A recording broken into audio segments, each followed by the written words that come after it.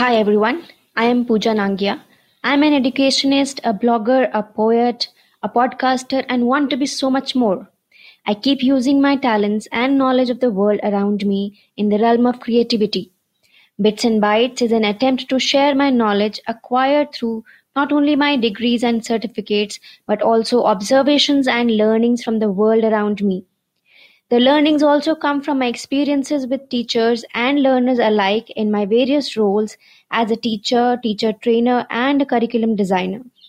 The idea is to share bits of knowledge as small bites considering the average attention span, presenting to you the series of thinking capsules relevant to teachers and parents that will help them understand children's behavior and also help them overcome the challenges of dealing with them.